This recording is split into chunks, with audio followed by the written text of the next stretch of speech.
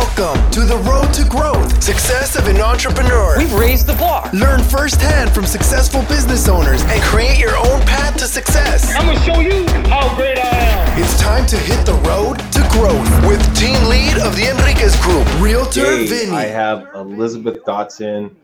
She is a co-founder of Home Zappa. Simple and easy. It's kind of fun to say too, Zappa. Well, technically it's Zada. Oh, that's Zappa. okay. That's all right. It's still fun to say. Thank you for being on here. I don't bring it up a lot. I'm in the real estate field, and this was kind of a fun thing right here. I thought it's such a great idea what you're doing, kind of bringing everything together. And there's so much technology. I always joke about it all the time. It's like shiny objects all over the place, and you're trying to find, okay, what's the better shiny object here, and kind of diving into your platform. I was just like, oh wow, that's a great idea, and I think a lot of people have tried to do it. It seems like you're on a really great path of actually succeeding in doing it. Yeah. So thanks for having me, first of all, and thanks for everyone who's joining us today on this live event. One of the things that we do at HomeZada is we actually help homeowners manage their homes the best way we see fit. And part of doing that is bringing them all the ability for them to take all these photos of the contents that they have, track all their maintenance calendar, activities, track all of their projects, their finances, all in one central, safe and secure location, whether they use their desktop or their phone. So, we're going to dive deeper into HomeZada. I'd love to hear your story. Where it all came from. I know you have a background in commercial or in basically corporate world, not commercial, corporate world. But where did you come from? Where did Elizabeth come from? Where did you grow up? Yeah, so I grew up in Baltimore. So outside of Baltimore, in Baltimore, Maryland. I now live in Northern California. And yes, I found my way through the tech industry from Baltimore to here. And I was in the commercial construction technology space in Baltimore at a hardware company. And then I met these gentlemen that started a commercial construction project management software company. And it was cutting edge at the time. It was really on the rise, huge opportunities. And they had their facilities in the Sacramento, California area. And they said, do you want a job coming to the company? And so I packed up, left my house in Maryland and rented it, and then moved to the Sacramento area and started working in the software world and still in the same industry, commercial construction, and learned how technology was working, learned how we could provide value to commercial construction industry and make it more efficient. And then also what I noticed was living from one side of the country to the next, different weather patterns, different materials. So my homes required different activities. I then bought a home, but then I also built a home after I sold that last home in the Sacramento area. And I watched that process as well. And then I have this new home and now I want to take care of it. And yet I couldn't figure out how to do it in an efficient way. And it was really frustrating.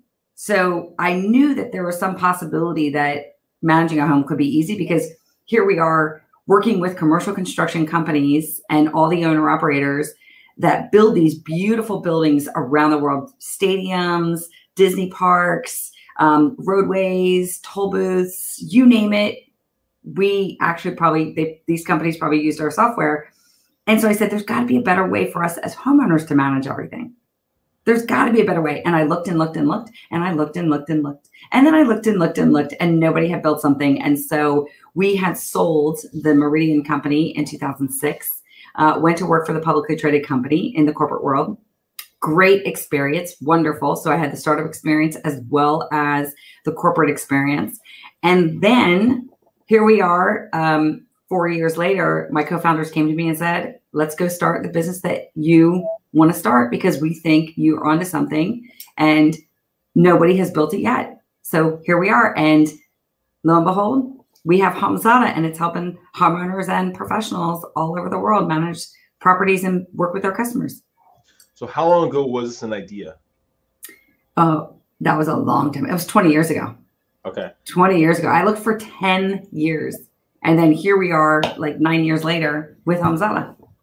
So 20 years ago, now that you're co-founders, were they also your colleagues, or who are they? They were my colleagues at the previous business. In fact, one of my co-founders in this business, he was the co-founder of the previous business. So he really had the entrepreneurial itch.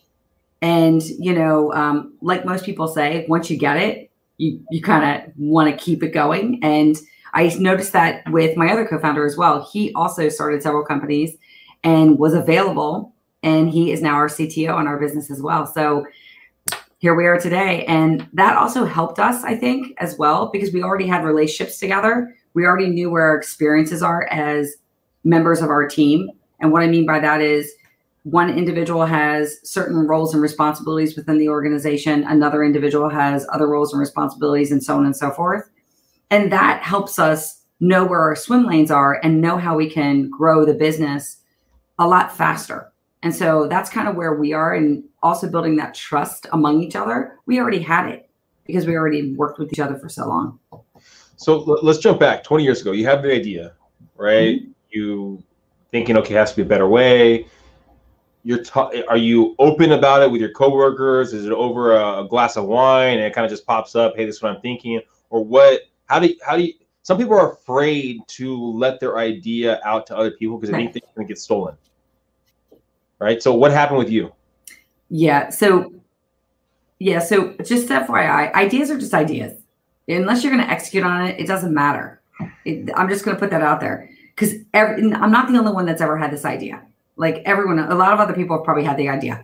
But for me, honestly, it was the most hilarious thing. I just kept complaining in the office. I'm traveling all the time. I'm like, I don't understand. There's got to be the entire office heard me complaining about this. Hundreds of people. I'm like, I just don't understand. Has anyone come across anything? And I was asking for people if they knew of a solution.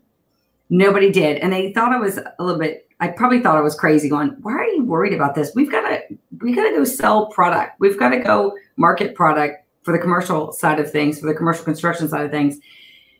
And I said, because my life is really challenging. I'm traveling all the time. I've got a lot going on. I really need to make sure I'm maintaining my house, and I'm also not wasting money, because that's happened quite a few times as well. But they all kind of just looked at me like I was crazy. And then all of a sudden they kept hearing it and hearing it and hearing it. And the frustration wasn't going away, but I was so busy in my existing role. It did require someone else to initiate the discussion.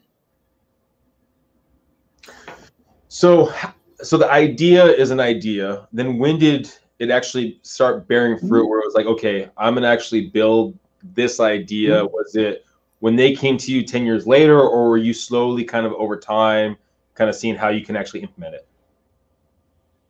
No, it did come from when one of my co-founders came to me 10 years later. Like I was happy in my job. I was busy. I did not need to start another startup because I was an early stage employee of this particular company. I was like, I didn't need to be in it. I'm like, let's just get it done. And so I was for sure someone else had already created something. I just didn't find it yet. That's what I was thinking. But then one of my co-founders did his own research after hours and said, no, I don't see anything out there. And he kept looking, and then he came to me and said, I think it's time. I think there's another software startup in us. And how do we make that happen? And I was like, what are you talking about? And then he's the one that initiated the idea. Like, you have this idea. Here's what I see with it. And he's a product designer.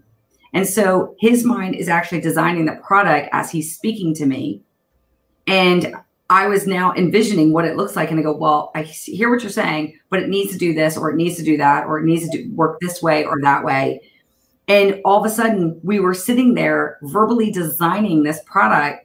And we said, okay, this is a viable option. This could be a huge market opportunity. So there is a market opportunity for this, because if we're homeowners that are struggling with this, there's got to be other homeowners that are also struggling. So we looked at what could it be, meaning the product itself, the design of it.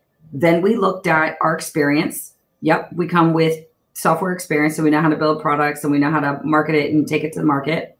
And then we looked at the opportunity, the market opportunity.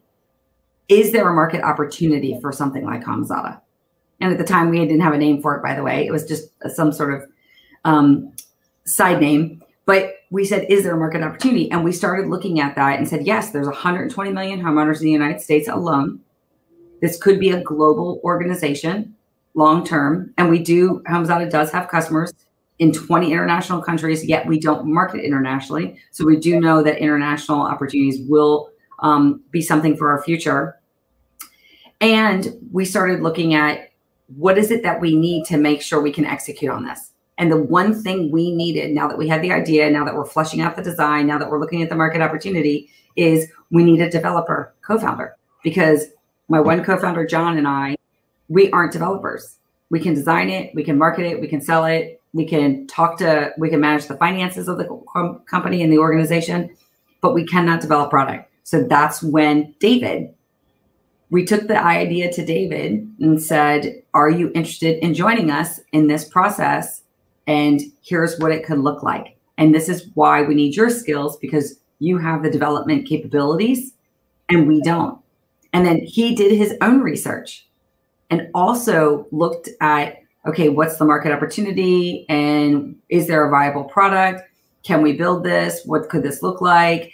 And then we came together and we said, all right, this is something we believe is viable for these conditions. We've got the team, we've got the market opportunity, and we've got a design element. And now that design is going to improve and get better because we've got this developer co-founder as well.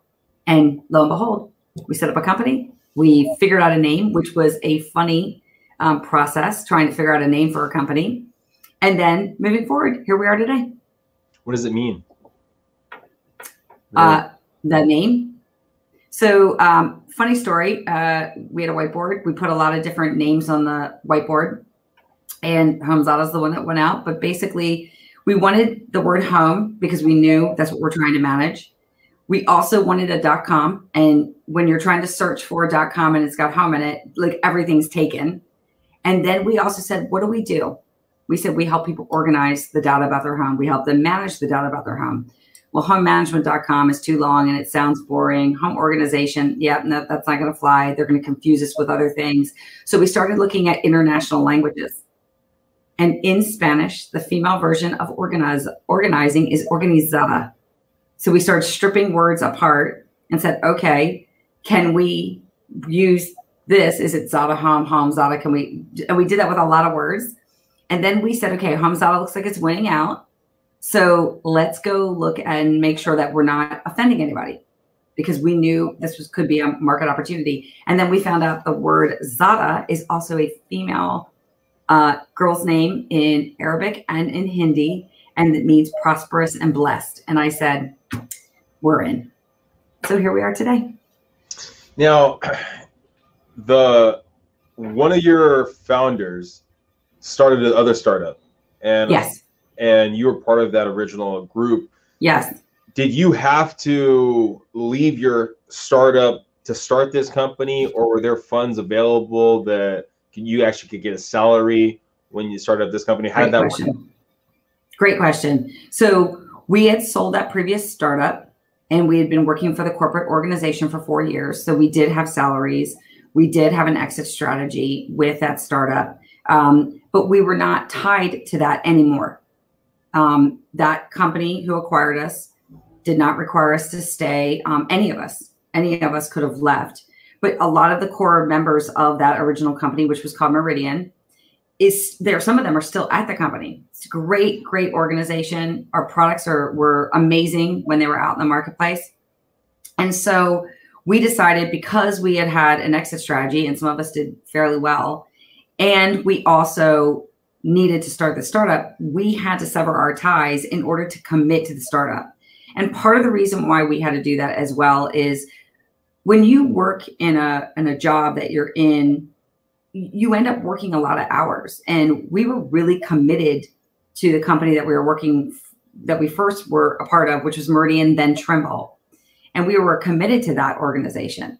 And if we tried to do this on the side as a side hustle, we knew we weren't going to be able to be truly focused either on the HomeZada product or our roles within Trimble. And we didn't think that was fair to Trimble nor to the product HomeZada. So what we decided to do is sever our ties and resign from our jobs with Trimble, which was, in our thought process, the best thing possible. And then we used some of the capital from the sale of the previous company to start Hamzada. Now, we did go out for what we refer to as a seed round, and we did also go out to other angels. And those other angels are approved investors. They are family friend type approved investors, and then also angels that do this for a living.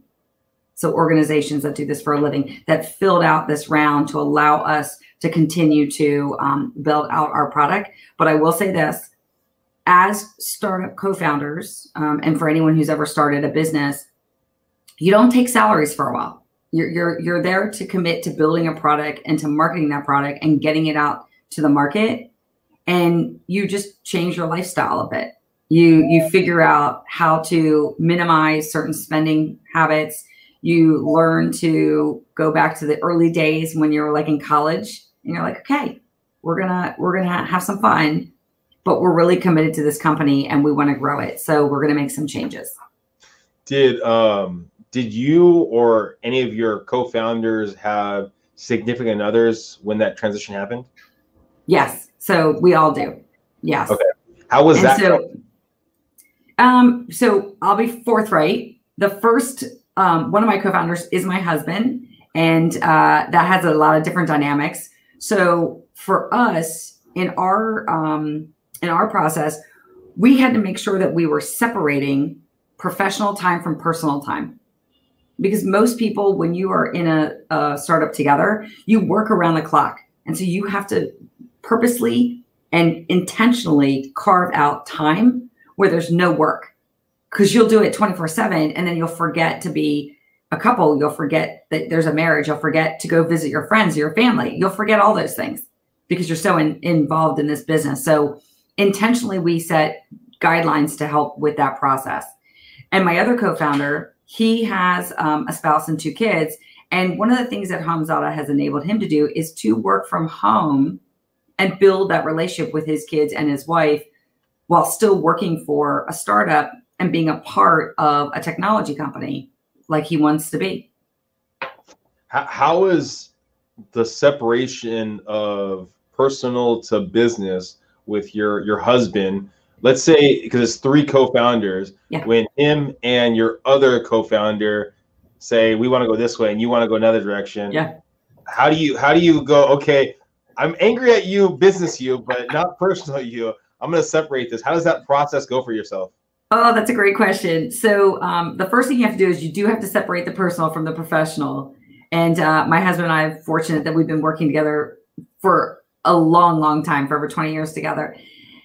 And one of the things that you do is we evaluate the business aspect of it. So we basically talk about verbal business cases or written business cases. And what I mean by that is, when you look at an idea, why would we build out the product in one area? And what kind of revenues is it going to bring to the table? What's it going to fix if it needs a repair, or there's other enhancements that are happening? So for instance, if there's a new version of mobile apps, do we need to get up to par with that? That's just a necessity. Is there a new feature set that we need to add? And then why? Is it a partner's asking for it? Is it a customer's asking for it? How many customers? What will this do? What will this cost? How long will it take? What would be our release date? Are we going to market it? All those different areas. We just talk about that from a business perspective. And then we bring not only to the table that one idea, but actually multiple ideas.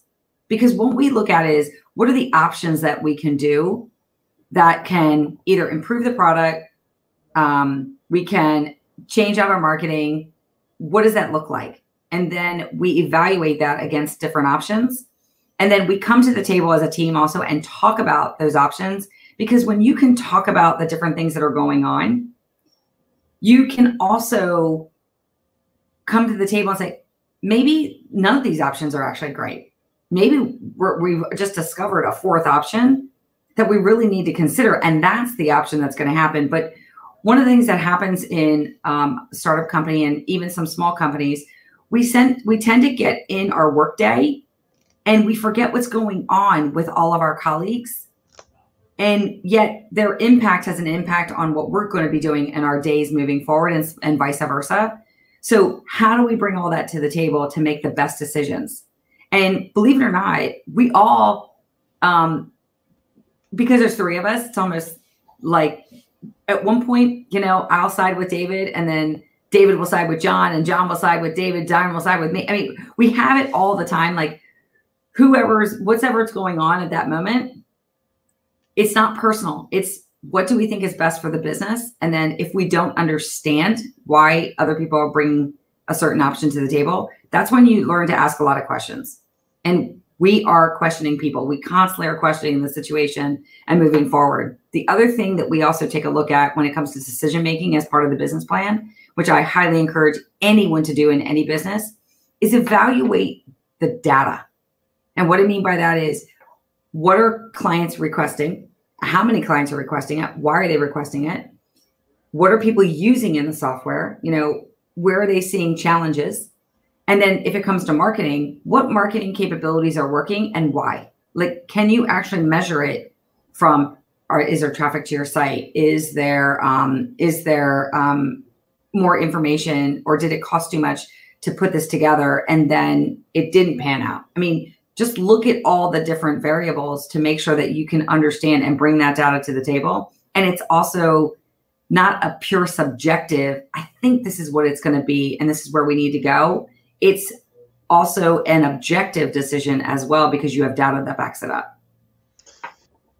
One thing you said about the questions, keep asking questions. Is Yes. there a rule of thumb, at least that you've come across with your colleagues, when to stop asking the questions? Is it 24 hours, 40 hours, a couple of weeks, or do you just keep asking the questions until you actually feel comfortable in the decision? So we keep asking the questions, keep asking them. However, we also set a deadline. Deadlines force those questions. And the reason being is because, as I think you're trying to indicate, if you keep asking questions, it could delay a process, and then nothing ever gets done. And that is one thing we are not about. Like, something still has to get done, even if it's a no. Something still has to get done. So what does that look like? And when are we going to start the process? And so deadlines are really helpful for all three of us in order to make the decisions. And then we look at, okay, is it a product enhancement or some sort of feature set?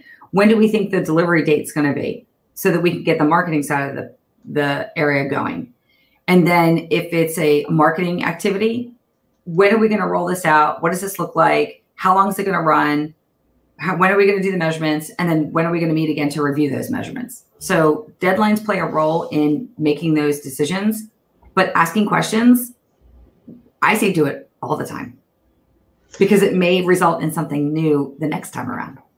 Can you walk us through your exit strategy? You talked about that earlier. Yep. I know some people, I mean, they're in, like you said, you're in corporate world, you're in your job, and you might have an idea of doing something else, yet you're in it every day. And when you're done with it, you just want to relax. So you don't actually try to build out a strategy to leave. I mean, what are the time frames that you looked at when you were building that exit strategy, and what was that process like? Yeah, so I remember that was very difficult because I literally loved the company I was working with. I loved the people I was working with. I loved the products and what they did for the industry. Everything about it was like, I felt like it was a child. And what I mean by that is, I don't have children of my own. So I was like, I love this company. I love everything about it.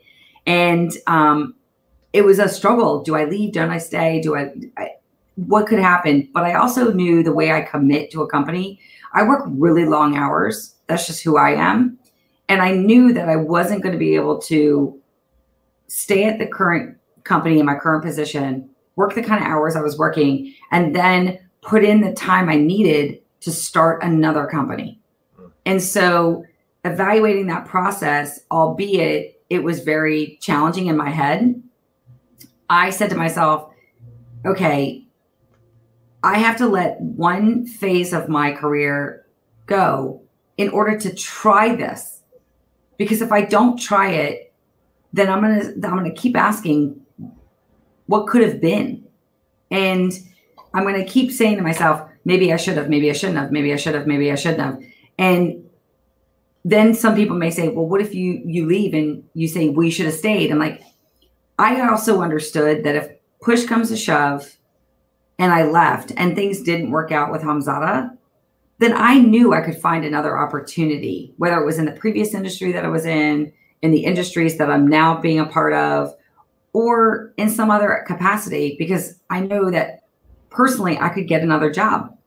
I just knew that that was a possibility. But trying to run this new company, I knew that this opportunity was sitting in front of my face, and I had two other co-founders who were eager to be a part of this, that I may not get this, the timing may not align if I don't take this initiative right now. And so I literally started talking about this in July. I remember this July of 2010. And then I made my decision, I believe at the end of August, because I had to think about it. And then once my decision is made, the kind of person I am, I'm done. And so at the end of the year, I was going to leave the Meridian/Trimble organization. And then on January 1st of the next year, I was going to start this other company. And I made the decision and I was stuck on my decision. It was very challenging. I couldn't tell a lot of people at the organization for a very long time. And the Trimble organization also, you know, they wanted to roll out this messaging because not only was I leaving, but so was my other CTO. And so was the co-founder of the original company, which happens to be my husband, but he was also the president at the time. So it was a complicated kind of process to roll out the messaging.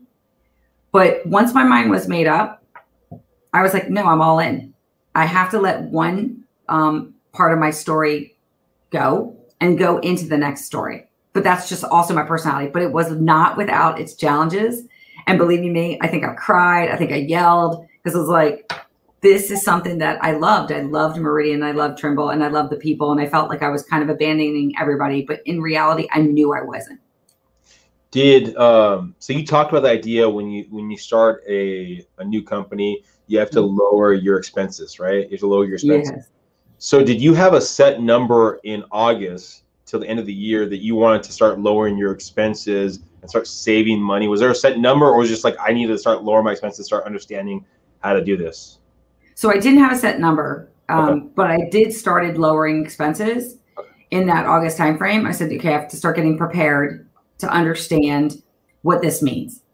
And then I started looking at travel schedules. I started looking at, costs as it relates to working from home. One of the things you do when you go into an office every day, most people forget, they usually go out to lunch a lot. So now you got to make your lunch. You go and grab a coffee on the way to the office. Well, now you got to make your coffee at home. Little things like that make a big difference. Yeah. And I'm not saying to not ever go out and get coffee or not ever go out and have a lunch, because I still do that with my friends and colleagues pre-pandemic. But I don't do it as often as I did. Like every day I would go into the office and I'd stop and get a coffee from wherever. And then 3 days a week, I would go out to lunch with somebody. So I'm like, all right, that's just got to stop. And so you start looking at all that and you start making dinners at home as well. And so all those different elements you start paying attention to. You don't need necessarily work clothes. You're not traveling to go on meetings anymore. You need less of those. And the ones that you have, you can stay with. And I know that's probably not a foreign concept for most men, but for women, we just love our clothes. And so it's like, all right, we're going to be satisfied with what we have. And so you start making those adjustments and you start focusing on where do you need to manage your money, not only personally, but also within the business, because that becomes very challenging as well. How do you manage and say, okay, we need more development money, but we also need marketing money, but we also need insurances for the business. Plus we also need travel for the business to go do business development meetings. And this was pre-pandemic, but how do you also understand how to prioritize that? And that becomes a very tricky situation. And it's one where our team discusses it regularly. How does that discussion go? Sometimes positive, sometimes frustrating. A good thing about that is, you need to continue to to build out your product. And there's things that have to get done in the product that you've built a product and you've got updates on other products that you're using within your product. You have to continue to update your product. That's just a reality check, or it won't work at all. So You have to spend money on that. You need to look at, okay, I've got back-end development, but I've also got user experience and user design part of the element. What does that look like? And then do I need to outsource that? Do I need to bring it in? If we outsource it, can we get bids to do that? No different than hiring a contractor for your home. Can we get bids, and what will that look like? And then you also look at the marketing. So when it comes to marketing, can we afford to do this marketing for a year, or can we afford to work with these marketing companies for maybe 2 months and test it out first to see if it's going to work? And then we can decide, do we want to do this month to month so that we can manage money, or can we sign a year contract with this organization to help us with our marketing? We look at marketing initiatives. Will this actually work for our organization? And a good example of that is we get a lot of requests for people who want to work with us on like print ad campaigns. And that still goes on. And I'm not saying it doesn't work, because I do know it works from a branding perspective. But because our priority is to get users to our website to help educate them about what we do, and then eventually to get signups to our platform, we realize that putting a print ad is not going to work as effectively as, let's say, a PR campaign. That will be better for us. And we've tested those numbers. So we now prioritize exactly how we're going to spend our money. Even though something sounds really great and it's really cool, we're like, you know what? We're going to come back and get grounded and look at what works and then spend our money there. Now, believe you me, when you have to do things with development and you're the person that's in charge of all the marketing and sales, and you know development is required, sometimes you get frustrated going, oh, I just needed that extra dollar for this one project I wanted to test.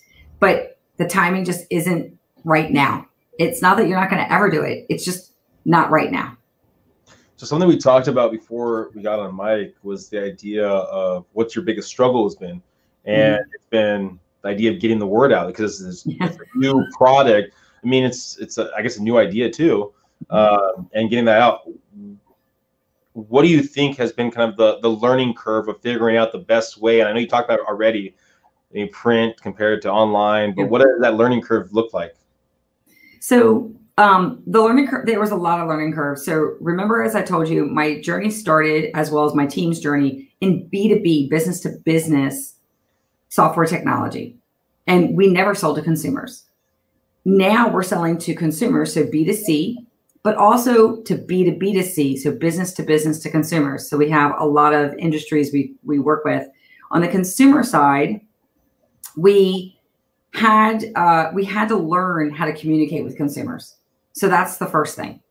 And we had to learn how we as a team may be perceived as one set of consumers, but there were other different types of consumers. So we had to learn that. That was a big learning curve for us. The next thing that happened is we also have partners in real estate, mortgage lending, as well as insurance and a variety of other industries. We don't come from those industries either. So we had to ramp up our education on those industries, how they operate, what the process is, what does that look like, what do people need in those industries, and then what do they value and how they want to work with their customers, and can we help them bridge that gap, providing value. So the first part was pure education on how we learn about these industries and also the consumer marketing. The second part was all about testing. How do we test certain areas of marketing that will work? And what does that look like? Social media and different platforms on social media, which are also very different. Video content versus print or photo content, media content. Do we talk about our product as an all-in-one solution, or do we talk about our product in micro messages? So one of the things that we also learned through this journey is that even though there's 120 million homeowners in the United States, each one of these homeowners is in a different phase of their homeownership journey. Some people are new homeowners. Some people have been in their homes for a long time. Some people are downsizing. Some people are investors. Some people are buying vacation homes. Some people are going up in homes because they no longer want to live in the urban areas. So a lot of different things are happening over the course of working with HomeZada. And one of the things we started realizing is because these homeowners are in different phases and they're going through different journeys in different locations in the country at different ages and so on and so forth. And by the way, everybody is a user of HomeZada. Doesn't matter what your age, what kind of homeowner you are, where you live, etc. It is making my life a little bit more fun, but challenging as a marketer. So one of the things that I do is I started playing around with micro messages. So can I talk to a first-time homeowner with this message? Can I talk to someone who is buying multiple homes with this message, and so on and so forth? And those messages tended to work. And we continue with those while still using our all-in-one solution, because that's also still appealing to people. So learning how to do that has been a big part of the overcoming the challenge of getting the message out about HomeZada. And then learning how to get it out with variety of sources, helping people understand, what does this mean? Whether it's PR, whether it's podcast, whether it's through social media, whether it's through our partners, what does that look like? And it varies depending on who we're talking to. So with HomeZada, it's basically a tracker, right? It's a tracker for all these different contractors, individuals you're going to be using, right? For how do you guys get paid? Is it through like an overage on the work that's being done, or how does that work out? Great question. So we are a subscription model. And so we have 3 tiers. So there is a free tier, or what we call essentials, and that gives you home inventory so that you can track all those contents. Then we have a premium tier, which includes not only home inventory, but maintenance, projects, and finances, so that you can understand more about your home, and you'll get these reminders when your tasks need to be completed and so on and so forth. And then deluxe version is for our homeowners that want to do one of 2 things. They want to break apart what they've done with their house and then give it to the new buyer of their house, so that the buyer can then continue to manage their maintenance projects and has that, what we refer to as the fixed assets of the house. And then it's also for those people managing multiple homes. And the premium and the deluxe versions are $59 a year and $99 a year, respectfully. And people can go in and they can sign up online at homezada.com. And that's how we build our brand. And then one of the things we do with that, and why we also charge for our product, is we believe that the homeowner's data is so personal and so specific and so valuable, it belongs to them. And we do not sell their data, which is really, really important. So do you have vendors that are attached to that platform, like contractors, or is it the homeowner basically gets the contract and then inputs the information into the platform? The latter. So because things are so unique depending on where you are, and homeowners are also unique, homeowners may actually use their own resources. So we have a lot of remodeling contractors as homeowners using HomeZada. So they're like, well, I don't need to hire anybody. I'm going to use my own skills. Or people have their own preferred contractors or a variety of other service providers that they work with, whether it's pool services, cleaning services, lawn services, etc. And then the other thing that happens too is many of them may look for other solutions, but they want to input that information into HomeZada. So we speed up the process of creating a home inventory, of setting up your projects and your maintenance calendar. We pre-populate some of this information, but other information, because the home is so personal, the homeowner is entering in a lot of their own data. And then at the same time, we work with other professionals on our HomeZada professional side. So there are professionals out there that, for instance, will create a home inventory for you, and they will give you that through the use of HomeZada. There are real estate agents that pre-populate all the documents from a real estate transaction and then send HomeZada as a gift to their customers with their branding in it. So there's a variety of different ways to get this information in the system. And then it also varies depending on where the homeowner is in their homeowner life cycle, like I talked about earlier, on what information they're going to track when they first start using HomeZada. And let's say we're talking, let's say 5 years from now, where do you see HomeZada evolving into? Where do you see it growing? Where do you see yourself growing to? Yeah, so with HomeZada, I completely see it growing in terms of user base, but also in terms of partners.